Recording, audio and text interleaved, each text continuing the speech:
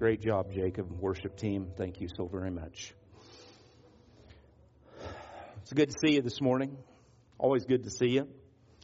And today we're going to wind up our sermon series on rebuilding the church.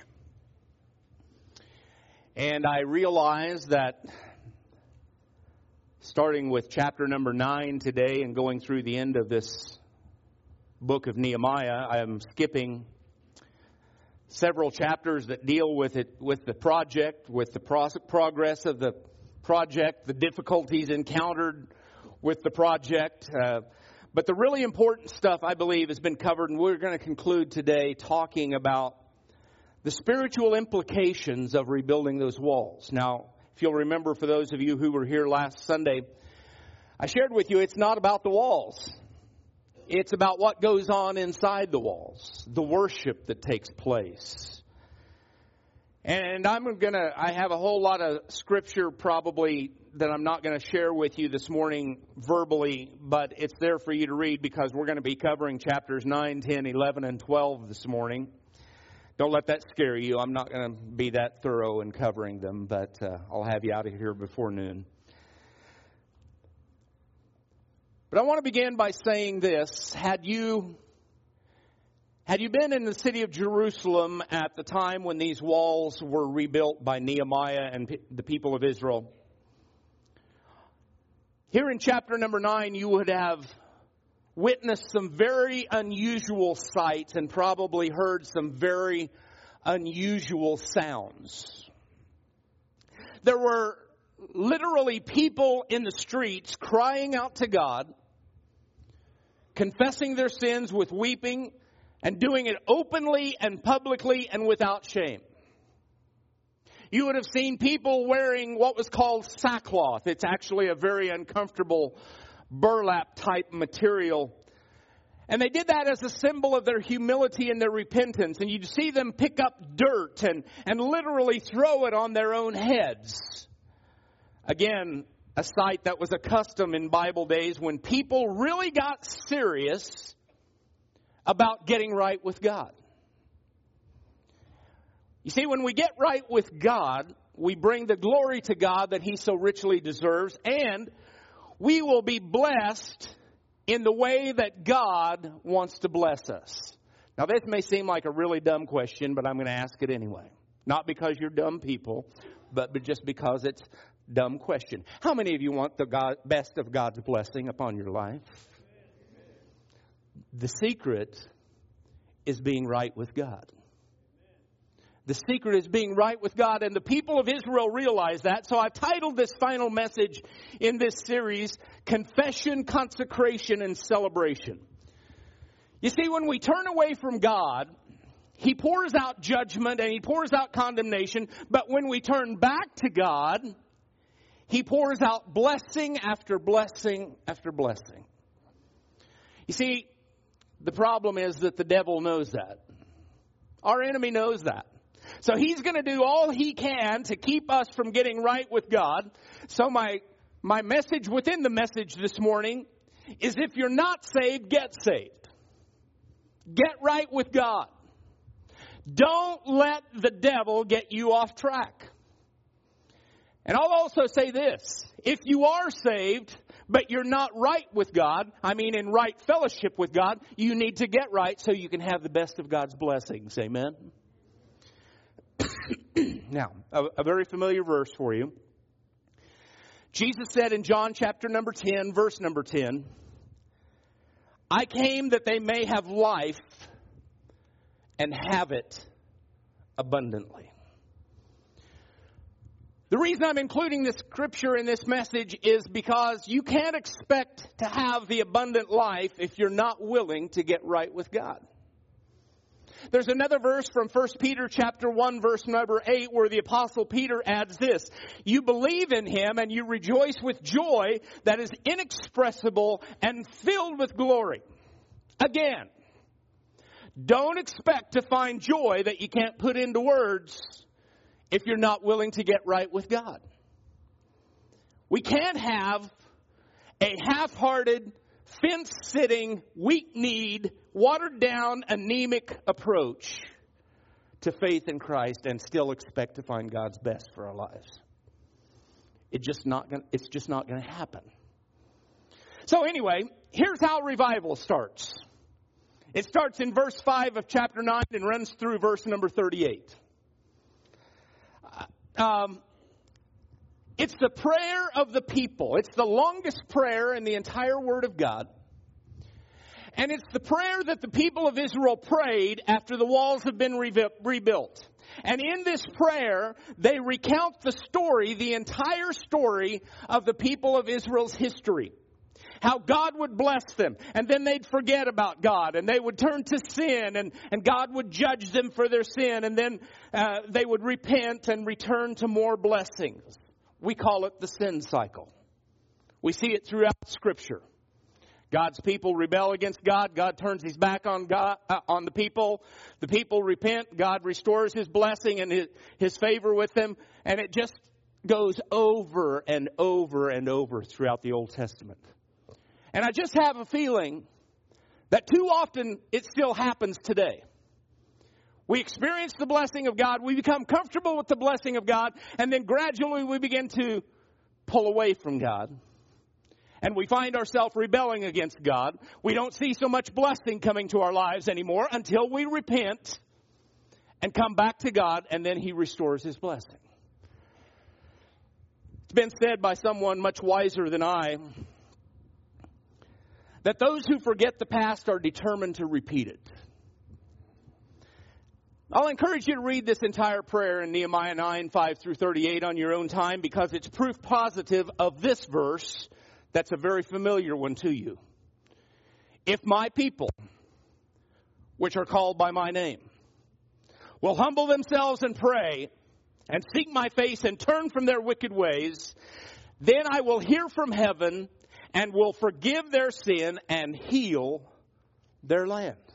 This chapter 9 of Nehemiah is proof positive that what God said through that verse is true, and I believe that it's still true today.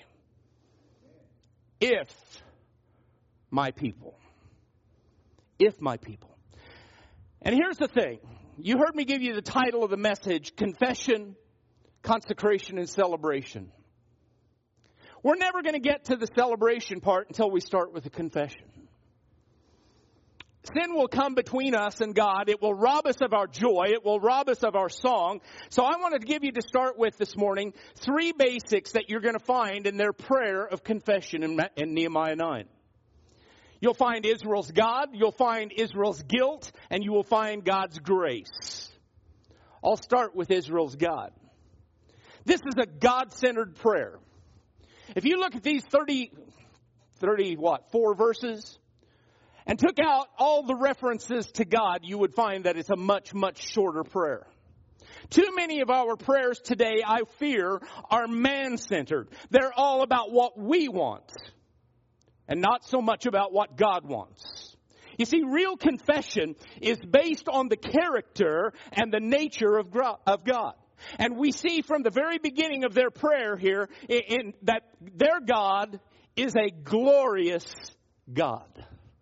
I like that. If you look at verse number 5, look at it with me. It says, Then the Levites, Jeshua, Kadmiel, Bani, Hashbaniah, Sherebiah, the rest of them, they stand up and bless the Lord your God from everlasting to everlasting. Blessed be your glorious name, which is exalted above all blessing and praise.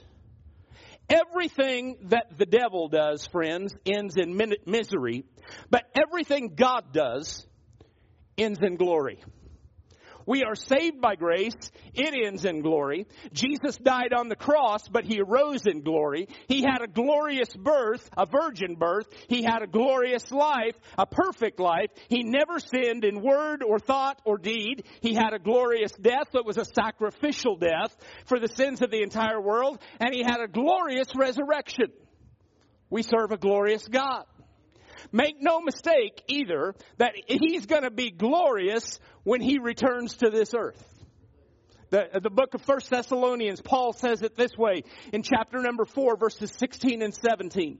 He says, for the Lord himself will descend from heaven with a cry of command, with the voice of an archangel, and with the sound of the trumpet of God, and the dead in Christ will rise first. Then we who are alive, who are left, will be caught up together with them in the clouds to meet the Lord in the air. And so we will always be with the Lord. That, my friends, is going to be a glorious day. Amen.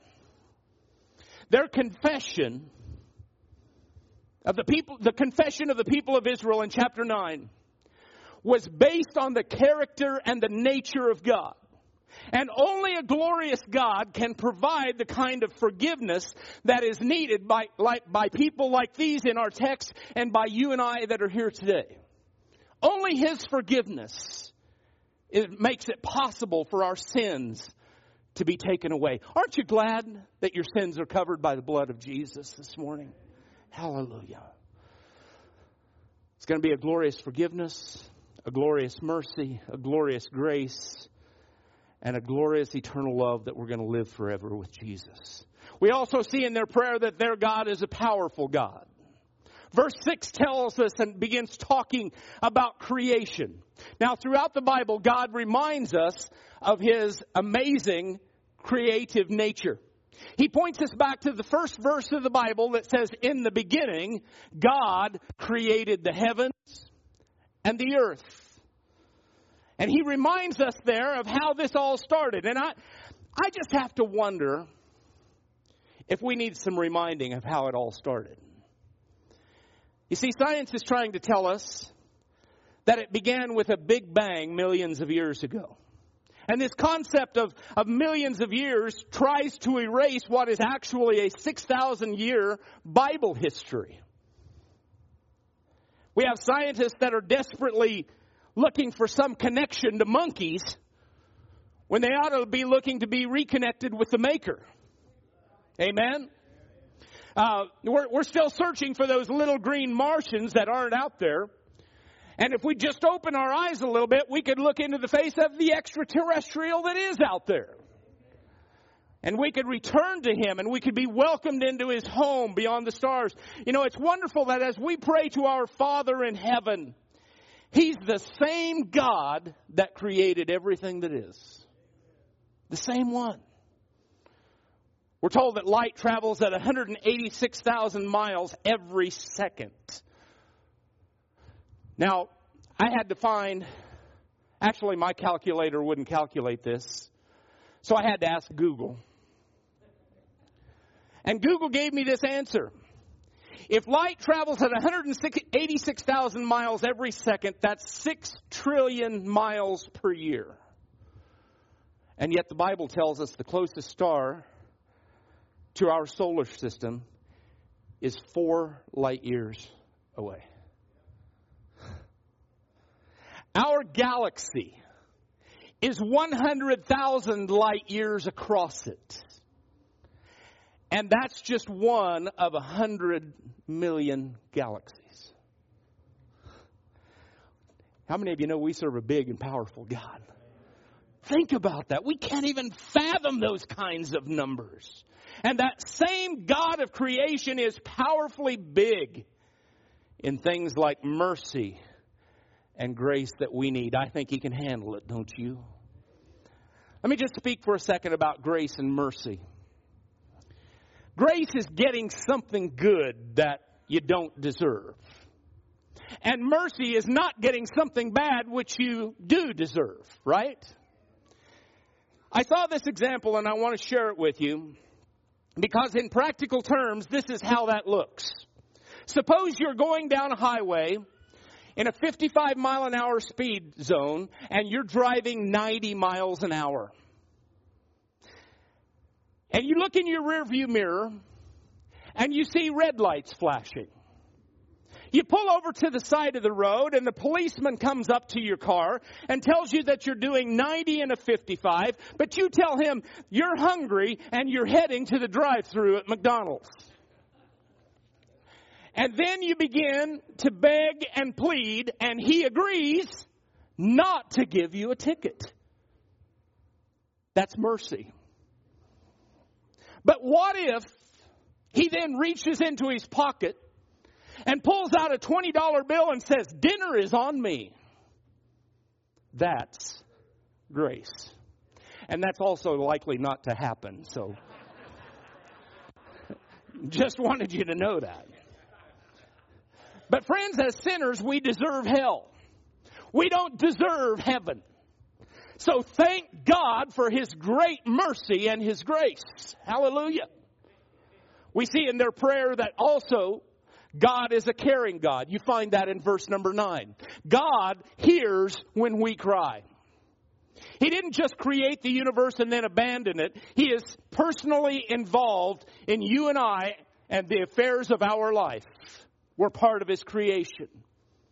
Jesus said in Matthew chapter 10, verse number 29, "Are not 2 sparrows sold for a penny, and not one of them shall fall to the ground apart from your Father?" If God personally conducts a funeral for every disease-filled fowl that falls to the ground, how much more do you think He cares for us? The psalmist said in Psalm 147:9, "He gives to the beasts their food, and to the young ravens that cry." He said in verse 4 of that same chapter, "He determines the number of the stars, and He gives to all of them their names." Jesus said in Luke chapter number 7, "Why, even the hairs of your head are all numbered." I won't go there. I'll just say some of you make that counting easier than others. But fear not, friends. Jesus went on to say, "You are more valuable than many sparrows." He knows everything about us. He's personally involved with us. He is a caring God. Years ago, Bette Midler sang in her song "From a Distance" about God. Let me just say to that, God is here. God is close by. And God wants to be personally involved in every part of our lives. He knows the deepest needs of our heart, and He wants to help. But we have to let Him. We have to let Him handle our lives. He's a caring God. And He's a mighty God. Glorious, powerful, caring. And what the people of Israel are doing here in chapter number 9 of Nehemiah is they're confessing all of those things to God. They're confessing. They're just coming and they're telling God like it is, "God, you're powerful. God, you're glorious. God, you care about us." That's what it means to confess, friends. To say the same thing that God is saying. God wants to demonstrate His power in each one of our lives. He wants to demonstrate His glory to us. He wants to show us how much He cares. We're agreeing with God when we confess instead of offering excuses, making alibis, just ignoring the situation and sweeping it under the rug. Confession is what I call facing the music.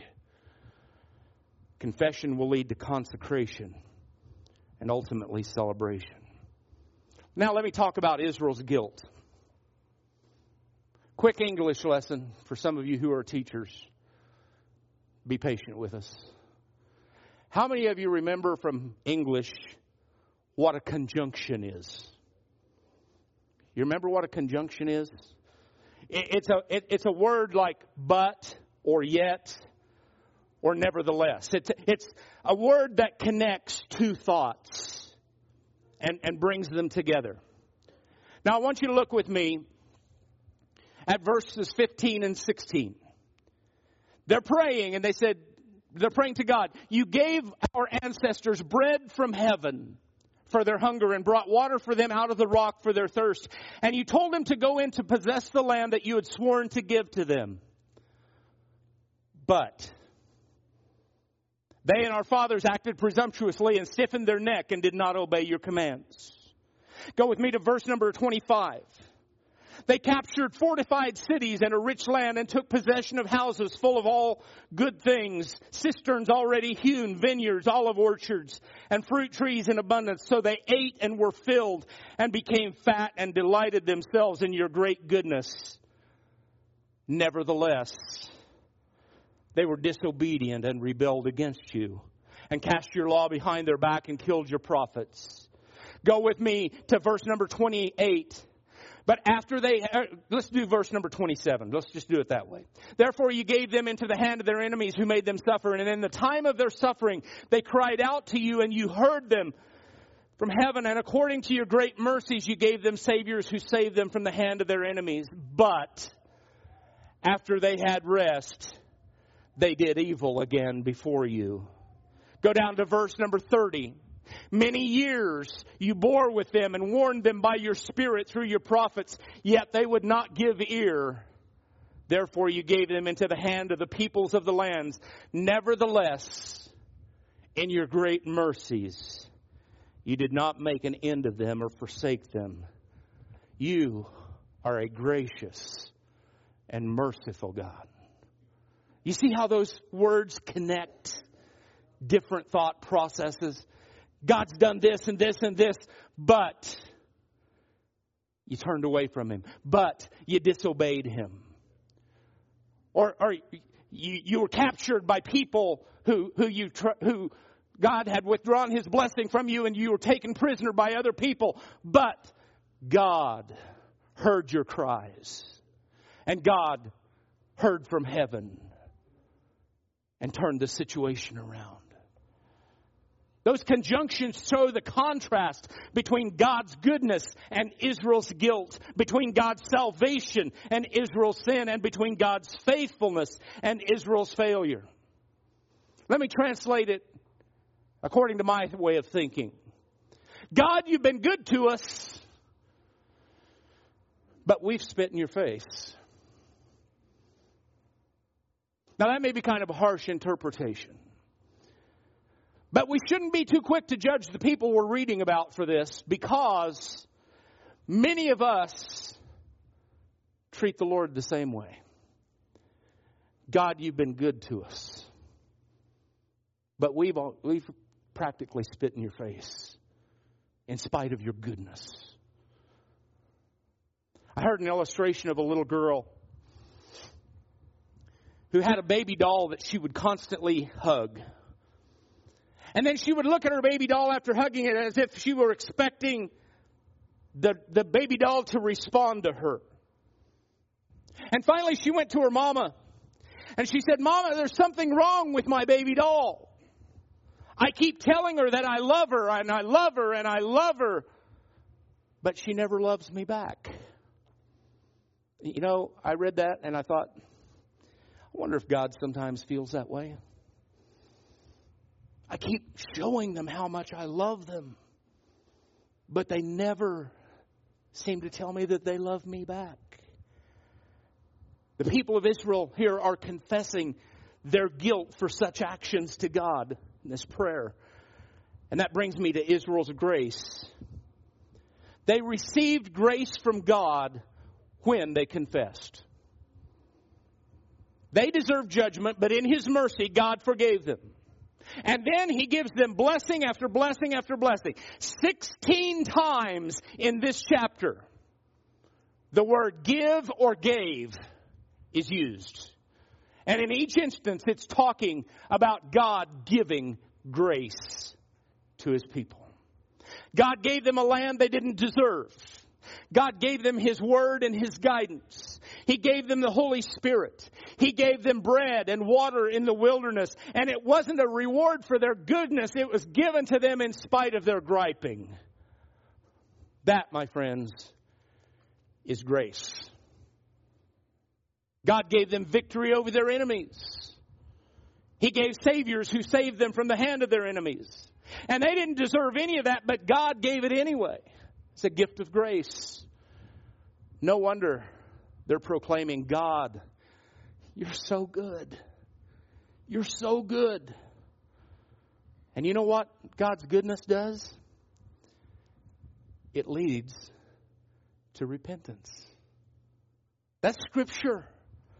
Romans chapter 2, verse number 4, Paul says, do you not know that the goodness of God is meant to lead you to repentance? Right there in Romans, the context tells us that Paul is talking about Israel, but he's also talking to us. God's first choice is to use goodness to lead us to Him, but if we insist, He will eventually use judgment to lead us back to Him in repentance.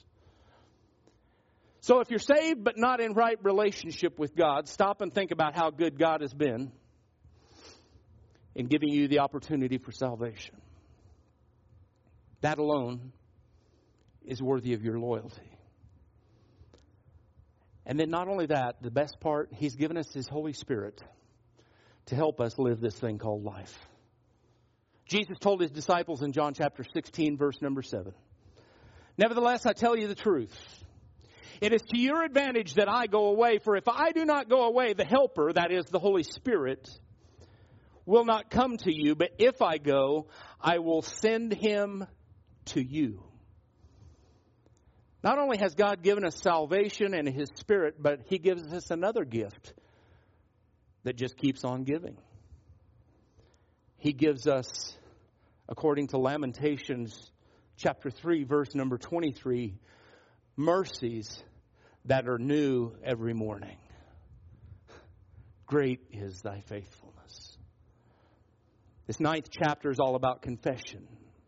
Charles Spurgeon tells in his writings of the day that a lady approached him asking for prayer for her problem. You know what her problem was? Her problem was exaggeration. Spurgeon said to her, "Sure, I'll pray that you get the victory over lying." And she said, "I'm not a liar." And he said, "Lady, you're never going to get the victory until you call it what it really is." True confession leads to consecration and celebration. And the last verse of chapter number 9 leads us to the transition to consecration. Look at verse number 38. It says these words: "Because of all this, we make a firm covenant in writing. On the sealed document are the names of our princes, our Levites, and our priests."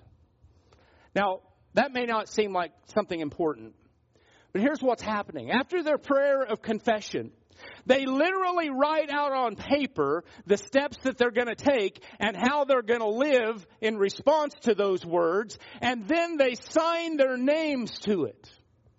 And you move to chapter number 10, and it lists 84 leaders who sign that pledge of consecration. Nehemiah is the governor. He signs it first, setting the example. And the reason I bring this up is I want to just say this to you. It's one thing to cry out in repentance at an altar and feel deep regret and cry tears. But it's another thing to get up and change. It's another thing. That is true repentance. We talked about it in our Sunday school class this morning. Everybody wants the Savior, but not near as many people want to make Him Lord, and that means let Him call the shots in your life. He wants us to say, "Lord, have your way in me. Change what needs to be changed in me. Take away the old things that need to pass away and make all things new." We need to change.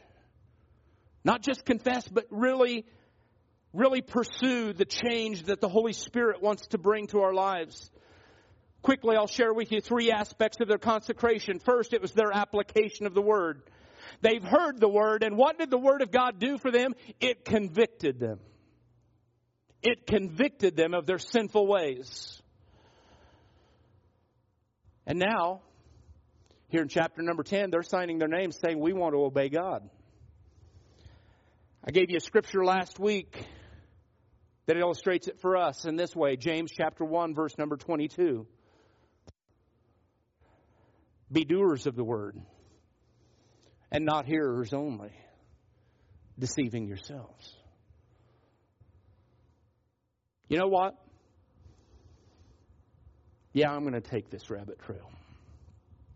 There's no point coming Sunday after Sunday to hear the word preached if you're not going to apply it. And the same is true with things like daily Bible reading. Why read the Bible if you're not open to change the way that it wants you to change?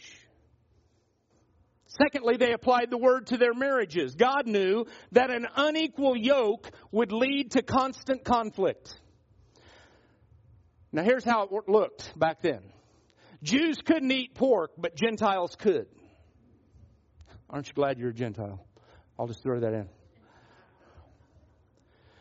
But what he's saying is an unequal union of a Jew and a Gentile would result in fighting and quarreling. Fighting over money because the Jews had to give three different kinds of tithe. They had a temple tax. They had a harvest of first fruits. And they had what we call today the tithe.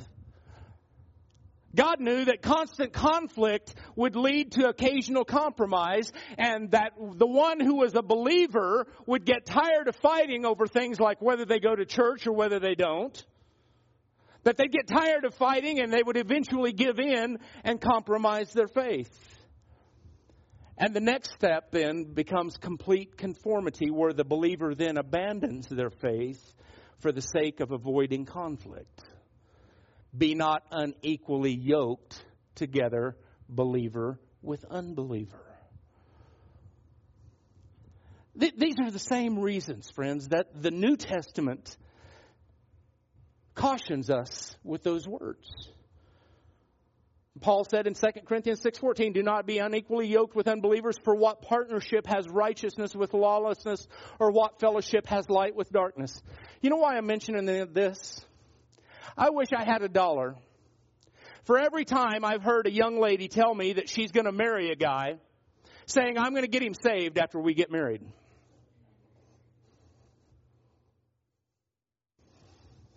Can I just tell you that's unscriptural? I can't find in my Bible any place where God recommends marriage as being a mission field. Most of the time, the believer doesn't pull the unbeliever up. It happens the other way around. The unbeliever pulls the believer down. Now, we all probably know of some exceptions to that, and there are some, but realize that they are exceptions, and they're not the rule. Somebody said it this way: it's much easier, I like this, it's much easier to make hot water cold than cold water hot. And much easier to pull someone down than it is to pull someone up. Most of the time, the believer doesn't pull the unbeliever up. Now, let me move on. How many of you said amen to that? Thirdly, they applied the word to the matter of keeping the Sabbath and in giving. Chapters 10, verses 31 through 32. I'll share them with you real quickly.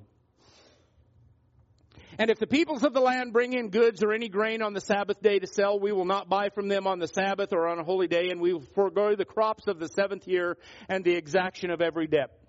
We will also take on ourselves the obligation to give yearly a third part of a shekel for the service of the house of our God, for the showbread, the regular grain offering, the regular burnt offering, the Sabbaths, the new moons, the appointed feasts, and on and on. They are consecrating themselves to following the Sabbath and in giving. What does that mean for us? You know, we've observed in recent years that every great revival somehow renews interest in the house of God and in giving to the house of God. These people are going to observe the Sabbath, and they're going to give to support the work of the ministry. And inevitably, when someone says they've had revival, but it doesn't bring them back to the church, something is wrong. If you've had spiritual revival and renewal take place in your life, you ought to want to be together with God's people, to hear God's word, to get fueled up for the Monday through Saturdays of our life. And I'll just say this and before I move on. If that revival hasn't reached your wallet, it hasn't reached your heart. Jesus said in Matthew 6:21, for where your treasure is, there will your heart also be. They applied the word to their occupation of the city. We have to let our light shine where God puts us. Once the walls were built, you see, Nehemiah had to deal with another problem. There weren't enough Jews living inside the walls. Most of the Jews lived outside the wall, outside the city in smaller villages. And Nehemiah needed more Jews to protect the city and also to be witnesses to the many Gentiles that were there. So he asks for volunteers. Volunteers to move out of the villages and move into the city of Jerusalem. And then if that didn't work, he'd draft even more to do it. He says that 1 in 10, look at chapter 11, verse number 1. The leaders of the people lived in Jerusalem, and the rest of the people cast lots to bring 1 out of 10 to live in Jerusalem, the holy city, while 9 out of 10 remained in the other towns. 1 in 10. That meant they needed to come to town, sell their homes, and move into Jerusalem. Can you imagine the church split that we'd have today? Telling you, okay, you need to move from out there at Pheasant Run, Doug, and move into Liberal. He proved my point. Can you imagine what that would do today? Now, but it's a serious matter.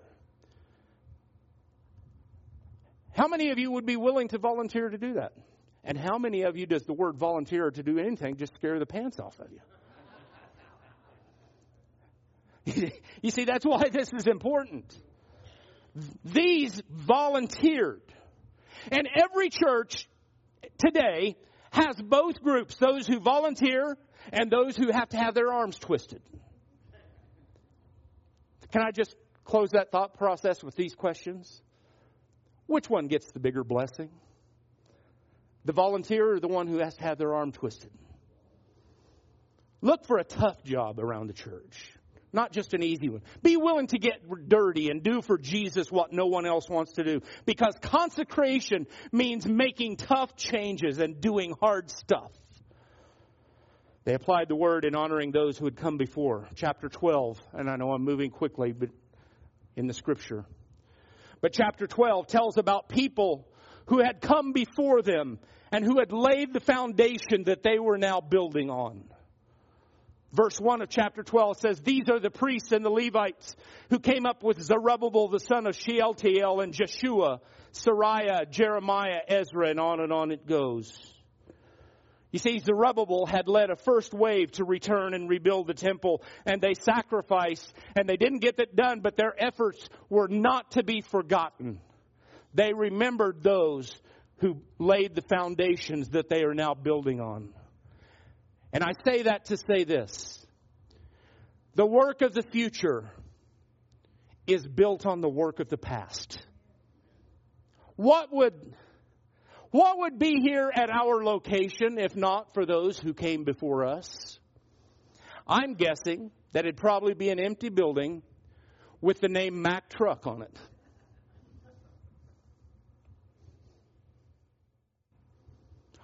And all of that brings us to the conclusion, and my conclusion. Confessing to God, consecrating, and committing themselves to live in obedience to God brought them lastly to the celebration. It's found in verse number 27 of that 12th chapter.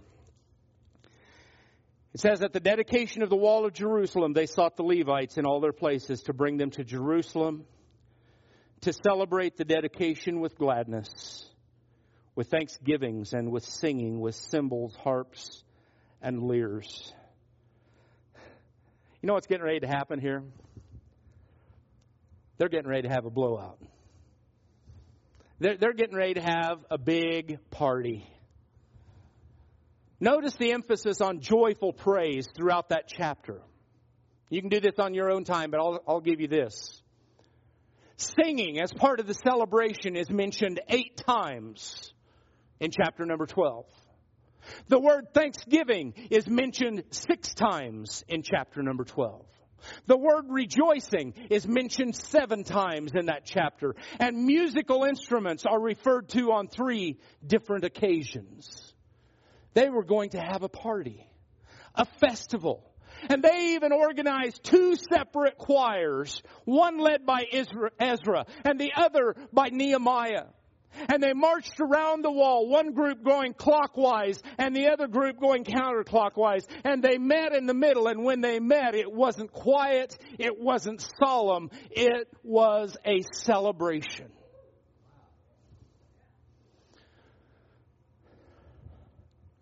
Church doesn't have to be boring, friends.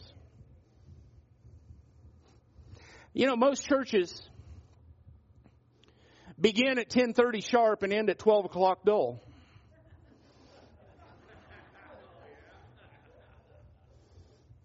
It doesn't have to be that way.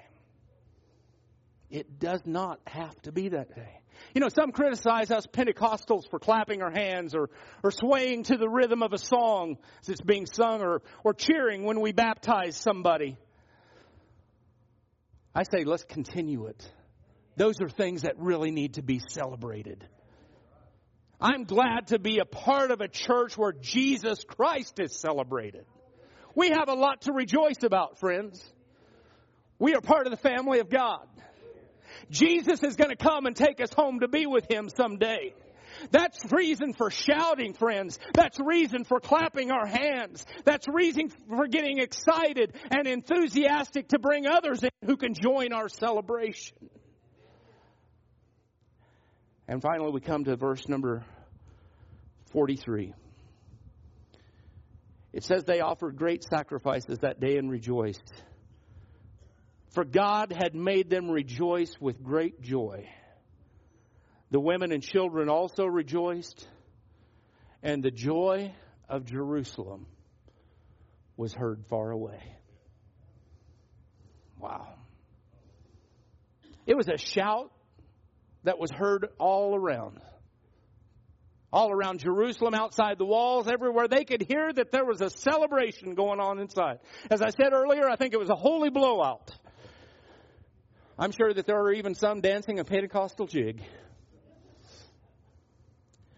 Confession leads to consecration. That leads to celebration. Worship team, would you come, please?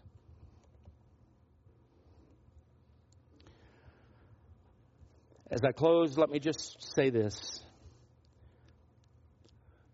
When we get right with God, and I'm not just talking about getting saved. I'm talking about being in right fellowship with God. You can be saved and still be out of fellowship with God. Amen? But when we get right with God, we're in right fellowship with God, we shouldn't be able to help but celebrate and rejoice. It's time that God's people start acting like we're glad to be God's people. Amen.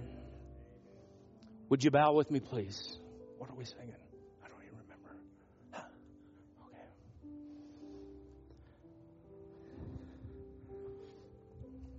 Lord Jesus, we're so grateful that we're your people. So thankful that you have called us out of the world and you have brought us into your family. Jesus, we are just so thankful that our future is secure, that you've given us a future and a hope, that we don't have to just go through life waiting for the inevitable death to come, but we can rejoice knowing that if death does call us, not necessarily if, but when should you delay your coming. When that time happens, we can look at it as nothing more than a crossover gate to the greatest life that we will ever experience. Lord, we rejoice in that. You know, friends, I've had heaven on my mind a lot the last few weeks. I really have. I think I even told Belinda in the office on a certain day this week, I'm really anxious for Jesus to come. I really am. Now, There's a lot of work to be done. There's a lot of people I want to see brought into the kingdom before Jesus comes. But I got to tell you, I got a longing in my heart for heaven. I'm ready to see Jesus. I'm ready to reunite with loved ones that are over there already rejoicing with Him. I hope you share that. I hope thoughts of death and Jesus' return are not scary to you, but that they're a goal to pursue. Can you imagine walking into His presence, having Jesus throw His arms of love around you, say, "Well done, well done. You've made it. Enter into the joy that I've prepared for you." I want us to stand to our feet, because here's the reality, friends. Between now and whenever that happens, whether by way of death or whether by way of being raptured out of this world with Jesus, we're here, and God has us here for a purpose. And that purpose is to reach other people who don't yet know Jesus. And the way that that's going to happen is for us to pray, "God, you've done it with me. You can do it again." We sang that song earlier. I said it was a new song, but I love the words to it. Let's sing it again.